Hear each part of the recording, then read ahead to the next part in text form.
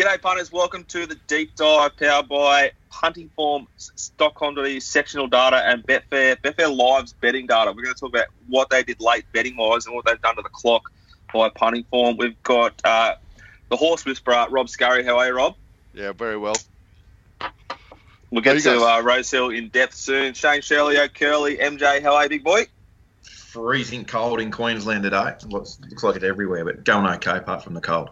Looks like Pistol is the coldest of the lot there in the penthouse in the middle of the CBD. Not a lot of sun. just the big windows just letting through the big freeze. He's got the big freeze beanie on. How are you, Pete? 7.4 out of 10. I'll take that every day of the week. Boys, we're going to talk about Hugh. We're going to start with race 1 at Rosehill. Rob, you were there on track. What do you think? Oh, it's awful watching it go down. It's really, really scary, obviously. I think everyone felt that, and that's why it's caused such an outcry. I don't want to mention that I was on the second horse and Lady Banff, which I think should have won. But you can mention that. Okay, well, I was invested in the race, and so were the mailbag subscribers, so Hughes cost me again. Curly, did you watch it? Have you seen it? I know it's not easy to see. Yeah, saw it. I was sort of tweeted immediately. I think I tweeted something like innocuous, like "fucking hell, Huey" or something like that. Whatever I said, instantly regretted it. And I don't know. It's hard to go. Like you sort of react when you initially see it, and then you want to go back and analyse it and have a good look at it and try and make some informed decisions about the circumstances. But King Jong-un, or PVL, sorry, has censored the vision, so there's no steward's vision. Read the steward's report, which I think is interesting comments from acting chief steward on the day, Wade Birch, basically making excuses for Hugh in his comments and his thoughts on the incident. So interesting way it's been handled, but I don't know what to make of it. I can't go back and see the steward's vision, so I don't know what to think. Hugh was trying to win, that's for sure. I think that's the tricky. Like, there's so many times, in my opinion, that he's not overly stressed about getting out and running on and giving his horse every chance. And then this time, he has given the horse, like, he's ridden the horse very, very aggressively to make sure it got out and had a run. A la Greg Hall on Merlene in a golden slipper. I think it was Merlene, all right? Yeah, well, like, obviously we're nervous about what to say because we're going to get ourselves in trouble if we imply too much. But I would say he rode the horse. No, I'm not going to say that because I'll get in trouble. But it's a reckless shift. That's all it was. It was a reckless shift. I see it all the time. A careless riding is like when a jockey rides cross, in my opinion, and he like crosses to the lead, and he might cross just before he's clear, and they have to slow slightly behind him to let him across, or her. This is reckless, 100%. And the punishment needs to be relevant to that it's reckless. I actually watched Citizen K last night on Amazon Punters, which I'm tipping. It's quite interesting about Russia and Putin. He's not far off Kim Jong, old Vladimir. And the fact that they have not shown the stewards footage and that no one's really just talked about what's happened and you can't see it and talk about actual Hugh, I think it's an indictment on racing. I think that it's a bad look. Any sport, country, political system, anything where like they attempt to control the media, you end up with a situation like Russia or North Korea. It didn't stop the mainstream media, if you like. Channel 7 and Channel 9 led headline. Yeah, and how embarrassing is that? How embarrassing is that like people who don't make a living from racing are happy to talk about racing in an open, honest way. The people who are inside the bubble just do as they're told relentlessly all the time. There's no independent media in racing. We know that. We're basically on this issue. So what's the overs-unders on how many weeks? I've got it. I think it should be extended due to the carnage caused, but I think 8 weeks is the line you'll get for this. It should be 16. Because If you look at my opinion comes from like Caulfield. Michael Rodd copped 14 meetings for his ride on Mystery Shot because he crossed Savvy Lad before he was clear of Savvy Lad. Not 1.5 lengths clear. 14 meetings. So surely Hugh's looking at like 30. No, I'd say 40. more. That sounds like an incidental type of shift, you know, what Rod's done. This is reckless, and then there's malicious, like the guy in South Australia did to his ex-girlfriend. Pete, what's your opinion? I'm kind of with Curls. It's like really difficult to make a judgment call, and in terms of punishment without seeing the head on, or like an aerial shot. If it was Spring Carnival time, there would have been a helicopter or a drone sort of monitoring it. And geez, I mean, would that footage have been difficult to watch? It's a horrific look for racing, and as Curly said, the fact that mainstream media has led with the story, and it just continues the trend of only negative stories seem to make the mainstream press, and racing doesn't seem well equipped to handle it when it does. Yeah, I think that's because there's just like a institutionalized weakness in reporting independently on the sport. There's no one who's been trained and taught how to report on the sport, like, honestly. Well, at least not anymore, anyway. I'm sure there would have been, 20, I'm 30 sure years there's ago, probably and a couple of older guys who are out of work because they do report on it, honestly. Well, you've got to have a look at you have to look at what drives it, and obviously clickbait articles, drive the revenue, and the major bookmaker sponsors are driving revenue for your digital platforms, and then you've got Racing New South Wales, who I'll use the word sponsor in inverted commas, the major racing publications, print publications in Sydney. So they will basically write what they're told to write. And get your Kosciuszko tickets. Come on, guys. Let's just they're only focus on $5. They're only $5 apparently. I know. Get your mates together. Get a syndicate. Curly, what's your opinion on over-unders? He won't miss any more than 6 weeks, and will enjoy August off and back in time for the better Golden horses Rose. coming back through September. Golden Rose? Back Golden Rose Day. Is that mid-September? Yeah. We'll only miss 4 weeks, in my opinion. Might get 8 and 4 on review, or 6 and 4 on review, but won't ride August. We'll be back for the spring. Conveniently. Oh, he's, Hugh is, But we're not judging Hugh's character here. Not at all. Not at all. No, that's exactly right. It's not like a. We're not going after him. We're going after the incident. We're talking about the incident.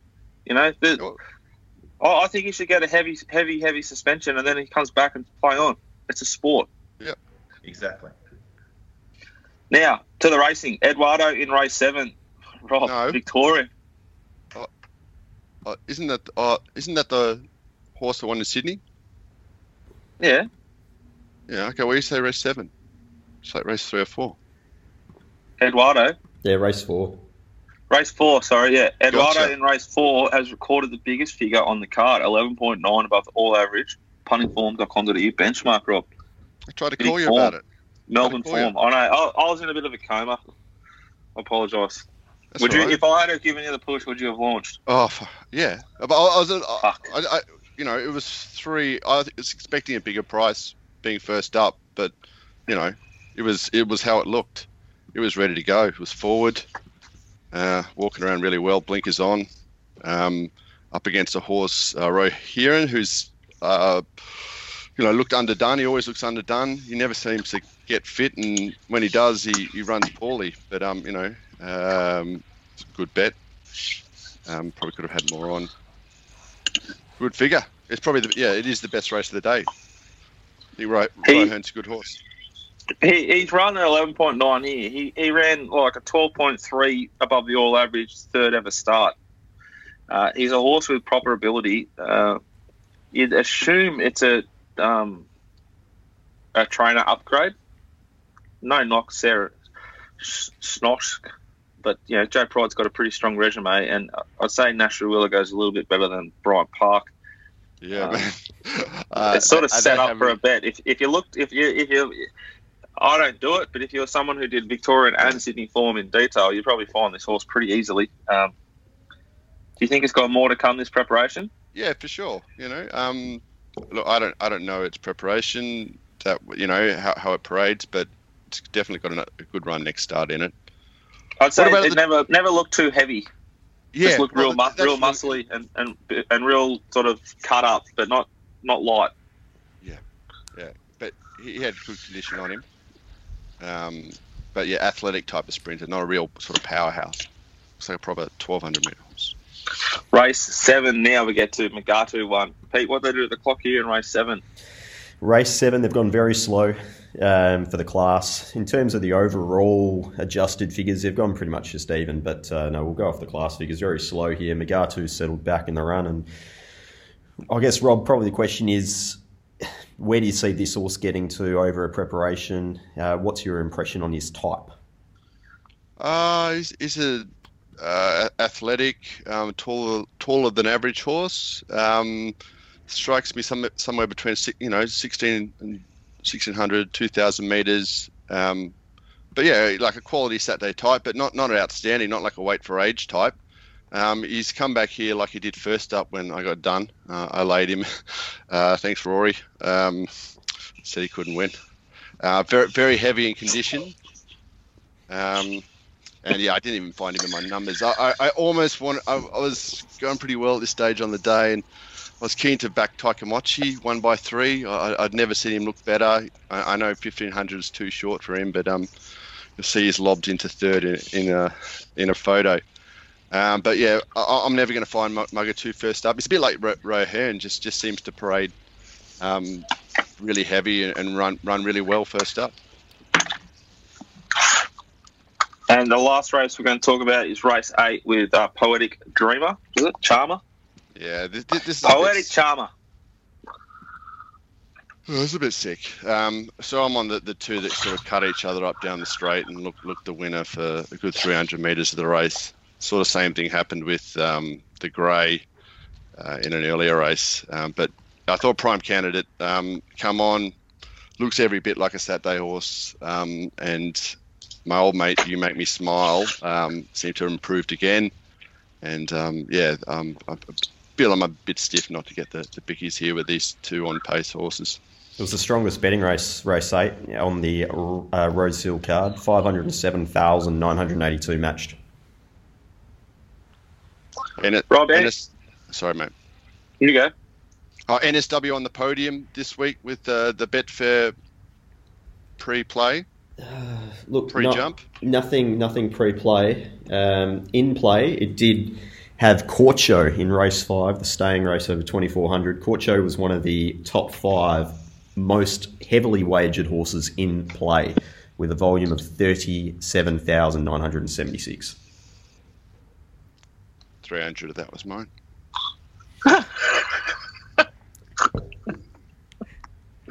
All right. Rob, any horses that stand out as horses to follow for you, mate, from Rosehill meeting for the punter at home? I don't know. You Make Me Smile can go well again. Magatu, what thing that impresses me about Magatu, the way he travels in a race, he's got a lovely action. So yeah, he's probably the best horse. And maybe I'll give another Girl Tuesday. Might have another look at her. I didn't have her in my numbers this time, but she's a beast. Out of a champion mare. All right, let's head to Doomben. We've got 2 races we're going to focus on. If anything else Curly wants to talk about, we will. We're going to start with race 6, where Tullio has run a 9.2 above the all average to be the biggest figure on the card. Curls, how'd you find Doomben? No, terrible. Track deteriorated as the day went on and as the rain continued to fall. I didn't think. I fucking launched in race 7 where I thought we'd back the leader who I thought would control and be hard to beat, and the danger would be sort of just midfield and be strongest late. So yeah, I know, like Tullio, good horse on the wet track. He had, just to touch on that race, I think he had something like 500 and something odd days off before he's resumed this preparation. 538 days off, resumed at the Gold Coast, and has had 4 wins in succession now, all on rain-affected ground. So he's done a good job to come back and beat up on what could only be described as just an ordinary winter class off-season racing in Queensland. But he's hit form at the right time and in his right grade, so he's racing well. Not a lot to come out of it. I think we had something small on Piracy in that race. I thought it would lead, and with that sort of bit smaller field, everything will be able to take a position nice and quickly, and it should get its chance, and decided to go out about 7 lengths quicker than average to the 600 and just totally gas itself. So that was handy. They've gone very, very quick to the 600 for the class, like not for the class in race 6, but they've still gone real quick, and then super, super quick in race 7. Yes, so race 7 was the race I launched into. I was on Say Haya, and it was sort of pretty well supported. Thought it would be able to find the front, and Mayosi would be the danger. I'm not sure what you've got there, Pistol, from a betting point of view, Mayosi, but just caught my eye late, adrift on the fair. Yeah, opened $4.60. This is half an hour before jump time. Opened $4.60. The best part of 66,000 matched. It's closed at $5.90 after hitting a high of $6. So completely unwanted. Fair to say, especially over the last 10 to 15 minutes of betting. Surprisingly enough, it's missed the start. #they. They always. Now, the close off from we've seen this in the past. I'm going to touch on this and articulate it the best I can. We've seen it in the past where we have the on-course people standing on the roof at Brisbane or, on trackers on the fair, laying things as they miss the start. Now, that pre-off window's been closed a little bit from what I can see the last couple of weeks. So that delay from the on-course bloke betting and having that advantage has been the window closed a little bit time wise. Yeah, which should make the SP more truthful. Exactly. So what I saw there was, I launched Say Haya, and I just had a chop out on Mayosi, thinking that it would be the horse from the back to get the favours. And then it just, the last bit, I just see it drift heavily, and it's missed the fucking start, which I've said it a million times, talking about racing in Queensland, particularly the Saturday Metropolitan, the worst for horses beginning according to how the fair thinks they will begin. This was a great example. Say Haya went nearly 7 lengths quicker than average to the 600. I'm having a whinge here, I know. Whinge it up. Go for it. So it's gassed out of the gates to lead. Jim Byrne sort of made the leader work a bit, then sat off, and then sort of wanted to get up and attack the leader again from the 500, basically. So it was a good ride by Jim on the winner. The winner's got home in 13.4 seconds for its last 200-metre split. Yeah. It's just sick, and Mayosi's sort of out the back. I'm not saying it's walked its last 200 as well. Yeah. Because Mayosi's actually gone the fastest it's gone, all preparation, even with the Snowdens, to the 600, because this race has gone so fast, despite it being slowly away. Yeah. Look, I suppose by the time you get to that part of the day and the rain had been there, and, in hindsight, you have a little bit of bet regret. But, you don't anticipate that a horse is going to go out 7 lengths faster than average, and the other one, misses the start. So just frustrating a little bit there. But it just goes to show this time, sometimes when you look at these horses and this quality of horse and the jockey, we've got riders in these races, but not necessarily jockeys. And Jim Byrne, I reckon, is a genuine jockey. He knows the tempo. He gets to the right parts of tracks. He's smart. He makes others work and all that sort of thing. He's a jock. Where sometimes you got these others that are just riders, they just jump and run and don't have a clock or, that sort of thing, which is all part of the puzzle of trying to pull the trigger at the right time to bet. So not a lot to take out of the day. The weather was terrible, deteriorated, as I said, as the day went on, and we got to race 7 and they got called off just on a side note, I got a trophy on the weekend for being able to bet and put the arse on the race before the races were called off. Had one bet at Bow Desert in race 2, ran second. I was on it. Off. And then that race in Brisbane, I've launched race 7 and they've called them off after they've come back to scale. It's so fucking sick betting here. Win it. Yeah. It's just so demoralising.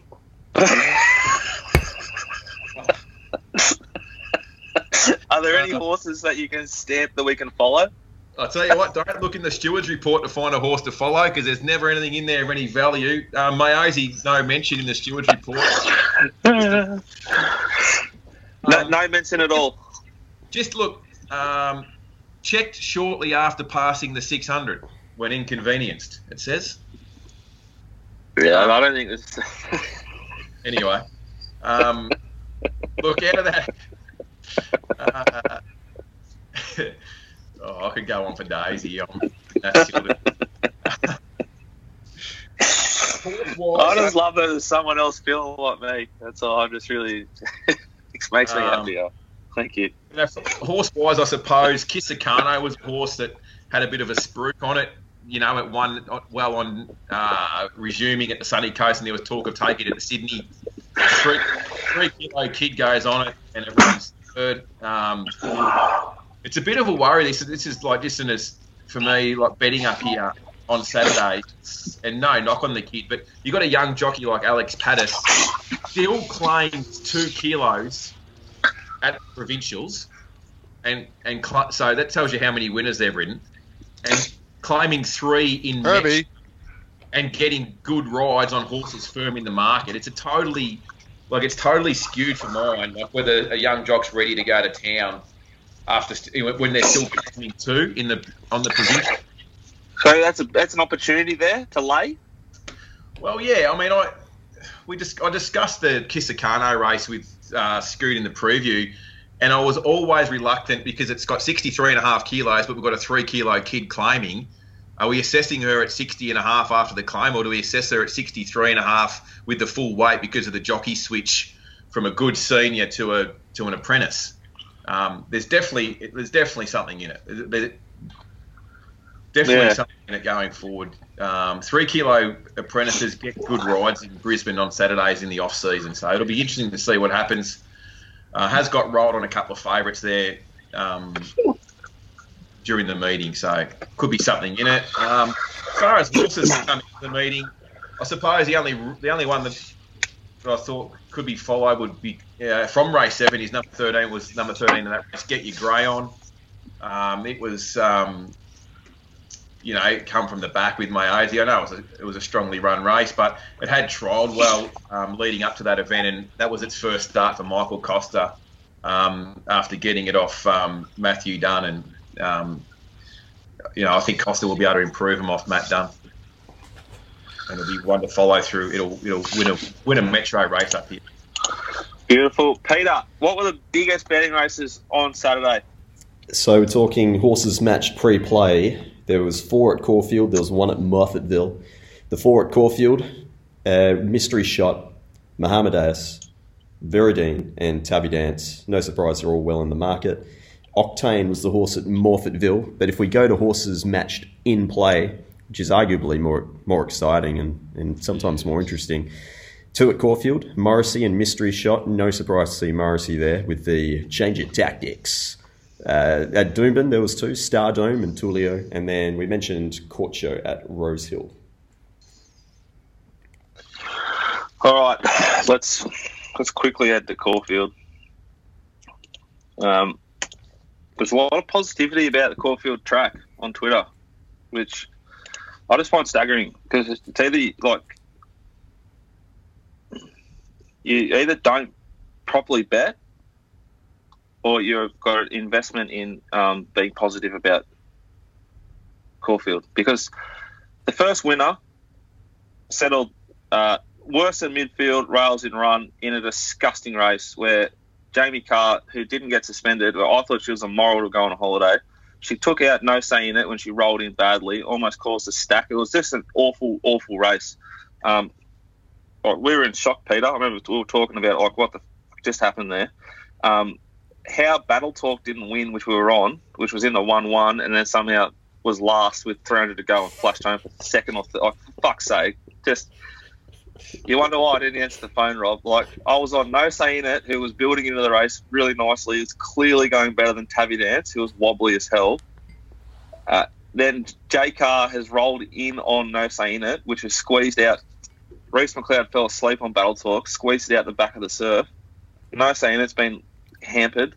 Battle Talk cast. It's flashed. And it's just repulsive. Skyman, nice horse, good win. Heavenly Emperor, I thought this would be the dumbest, stupidest ride on the card. This is a horse where Mitch Aiken unlocked it last start by rolling forward and being positive on it. Great ride, Mitch. Really, really good riding, Mitchell. Really, really strong riding. This start, he elected to take a sit on it. Will Price. And he went 5 lengths slower. 5 fucking lengths slower than it went the previous start. Second race, winner, rails in run, basically lead or just behind the leader. Ollie sort of led but stayed off the fence. Third race, winner led, rails in run. Second horse, rails in run, midfield. Fourth race, winner ran on. 2000, like staying race, irrelevant. They gutted themselves and went way too fast. Fifth race, winner was midfield with cover. Fair race, but limited horses were in the front and limited horses were on the fence, and the ones that were on the fence were held up by the slow horses that led. Sixth race, which we'll get to in detail soon, Morrissey crossed and led after sneaking to be last start when we were on. It beat Ruben Blur, who was midfield rails and run, who beat Great Duchess, who was behind Morrissey rails and run. The seventh race, Viridine was midfield rails and run, beat Streets of Avalon, who was rails and run Coffin, who beat Great Again, who was rails and run lead. Sasko was lead rails and run and almost beat Mahatma Deus, who was better than midfield. The run of the race was WUT, who was behind Mahatma Deus when it crossed the post the first time. For whatever reason, Brad Rawiller, in his experience, chucked out 2 anchors and a handbrake and slowed the fucking thing down till it almost choked on itself, and it was unbelievable. He was last on the corner. I thought Will Price had sewn up the worst ride on the card in race 1, but not leading on Heavenly Emperor. We weren't on it, and I wasn't on WUT. But this ride by Brad Rawiller was the worst ride I've seen in a month. Unbelievably stupid. The last race, the winner sat rails and run lead with the second horse, which was outside leader. The track heavily favoured rails and run, and no horse in an honest race won from worse than midfield, except for the staying race. The track didn't race fairly. Caulfield doesn't race fairly. It raced like a good Caulfield track, though. It was a nice Caulfield track where there was a nice steady pattern. It's very rare that Caulfield favours horses that are worse than midfield. The track improved dramatically on what it's been providing, but it wasn't like a fair track. The horse I want to follow out of the meeting can be WUT. Like, fuck me. I'll butter up once. I didn't back it on Saturday, which when they jumped and where I was at mentally, I thought, oh, you fucking, oh no. Because it had Mahatma Deus' back, and I thought, this is outstanding by Brad. This is going to be the ride of the day. It's going to win. And I was really, really angry with myself for not backing it. It should have been shorter than it was. Sending out the units. Yeah, and then you just started to just slow, and I was like, oh fuck. Yeah, so WUT can be followed. Anything that was worse than midfield and wide and ran on has a lot more merit than it probably looked. Pete, let's head to Belmont. Sure. Indian Pacific's done the biggest figure on the day in race 3, 7.3 above the all-average benchmark. Yeah, I wouldn't say it's necessarily a 1,000-metre horse, but it's come out and just completely brained that field. It's absolutely killed him. Clear best of the day performance by 2.5 lengths on the puntingform.com.au data. It's a matter of when, not if, this horse gets black type. It's a pretty nice animal. Wouldn't surprise me if it actually ends up over here at some stage. I think it's a pretty talented horse. The rest of the card, it was quite funny. It was almost the similar sort of pattern to Caulfield. But if you listen to a lot of noise around the Belmont track on Saturday, they were talking generally about the track being on speed. Well, it wasn't on speed. It was just heavily rails and run. And I mean, you're getting horses, for instance, in race 2, I think it was, race 3, race 4. Just looking at horses that are settling rails and run are just dominating. We had a couple of 150 to 1 shots lobbed into a place that settled 3 back to fence. It was just outstanding. But it did seem that it took a long time for people to cotton on to the fact that it was rails, not on speed. And I'm not even sure that people quite got it by race 9. It's amazing how many times you see horses from gate 2 incapable of settling on the fence when it's a rails and run track. But that's all right. Just makes it easier for us as punters going forward. I think the race to follow is race 7. The HG Bolton Sprint was a listed feature. The 2 horses that you can follow from this event are clearly Cup Night and Pims Royale. Both of them were not suited. Both were snicked early, got well and truly back in the field, ran some good splits home. Pims Royale was enormous over the last 200 in the worst part of the track. I think that's the horse that you can follow going to maybe some nice features over the next couple of months. Boys, anything else we want to leave the punters with at home, apart from Cam Dean's AFL stuff has exploded. An enormously profitable week. He's nailed a little all-up on an over-unders bet. A couple of them. Head to the mailbag.com.au and get the, what's it called, Peter? We're calling it the festival, the AFL festival, or Festival of the AFL. Or basically, if you go to Cam Dean's product, you can purchase 3 weeks of AFL, so 20 days. I think there's 33 games across 20 days in the AFL. You get 3 weeks worth for the price of 2, 33 games. It's just outstanding value, and Cam will just be firing off bets left, right and centre. It starts Wednesday and will run through till Monday in August, whenever it is. It's 3 rounds. Yeah. Look, can I just say that betting on football, I was on Adelaide on the weekend against Essendon. Betting on football. What about that? You were blessed though when the Bombers defender just tried to soccer the thing, which if he connected, it probably went out in the full anyway. Yeah. Tried to kick the shit out of it, and then the Crows bloke picked it up and torped it. You see, he torped it through. Yeah, I did. That was the old only goal school. they kicked. Seedsman and Tex at the end. I will never ever bet on Adelaide when Tex is in the team ever again. Exactly. Yeah. I find betting on football. That's why I love the races. I guess you're out of your misery in a minute or two, but a game of football like that with that many mistakes, when you're fully invested, yeah, not for me. Too often. Curls, any last thoughts? Anything on Hugh? Anything like that? Oh, not really. I suppose we probably were remiss to not mention that there was 6 lanes inside the leader that he could have went inside of to obtain the run. So obviously, I know it was only race 1, but obviously they walked the tracks though. Like when people I saw on Twitter, they're implying like, because I've said before, you watch a couple of races, you build a pattern, and you start betting to it. That's because we're punters, so we can't go and walk the track and go, yes, this is what it's going to do. If we could, I'd start betting to a pattern before race 1. That's what the jockeys are doing. So he knew the inside was off. Yeah, he didn't want to go there.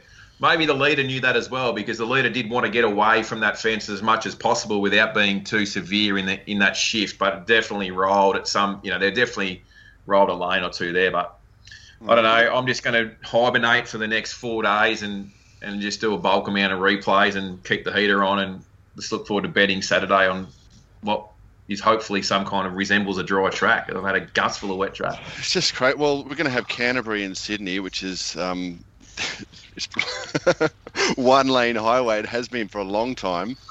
But sadly in New South Wales, the best track is Newcastle, and it just doesn't nearly get used. Instead, we're at Randwick, which if it's wet, it's just bottomless, and Rose Hill, which just needs a break. They should be using Newcastle. In these COVID times, time for innovation. I think there's no doubt that the Emperor's focus on prize money and owners and breeders, and the neglect of these main tracks which they rely on, is a factor in the dangerousness of the racing up there, because they've all tried to jam for 1 or 2 lanes and it's caused a huge fall. And it's a situation that will happen again and again. It will happen when there's lanes at any track in Australia. But I just want to say, before everyone jumps down our throat, we're punters trying to be journalists today to talk about Hugh because no one else does. Don't jump down our throats. We're not journalists. We're punters. We're just giving our opinions. If you don't like them, don't listen.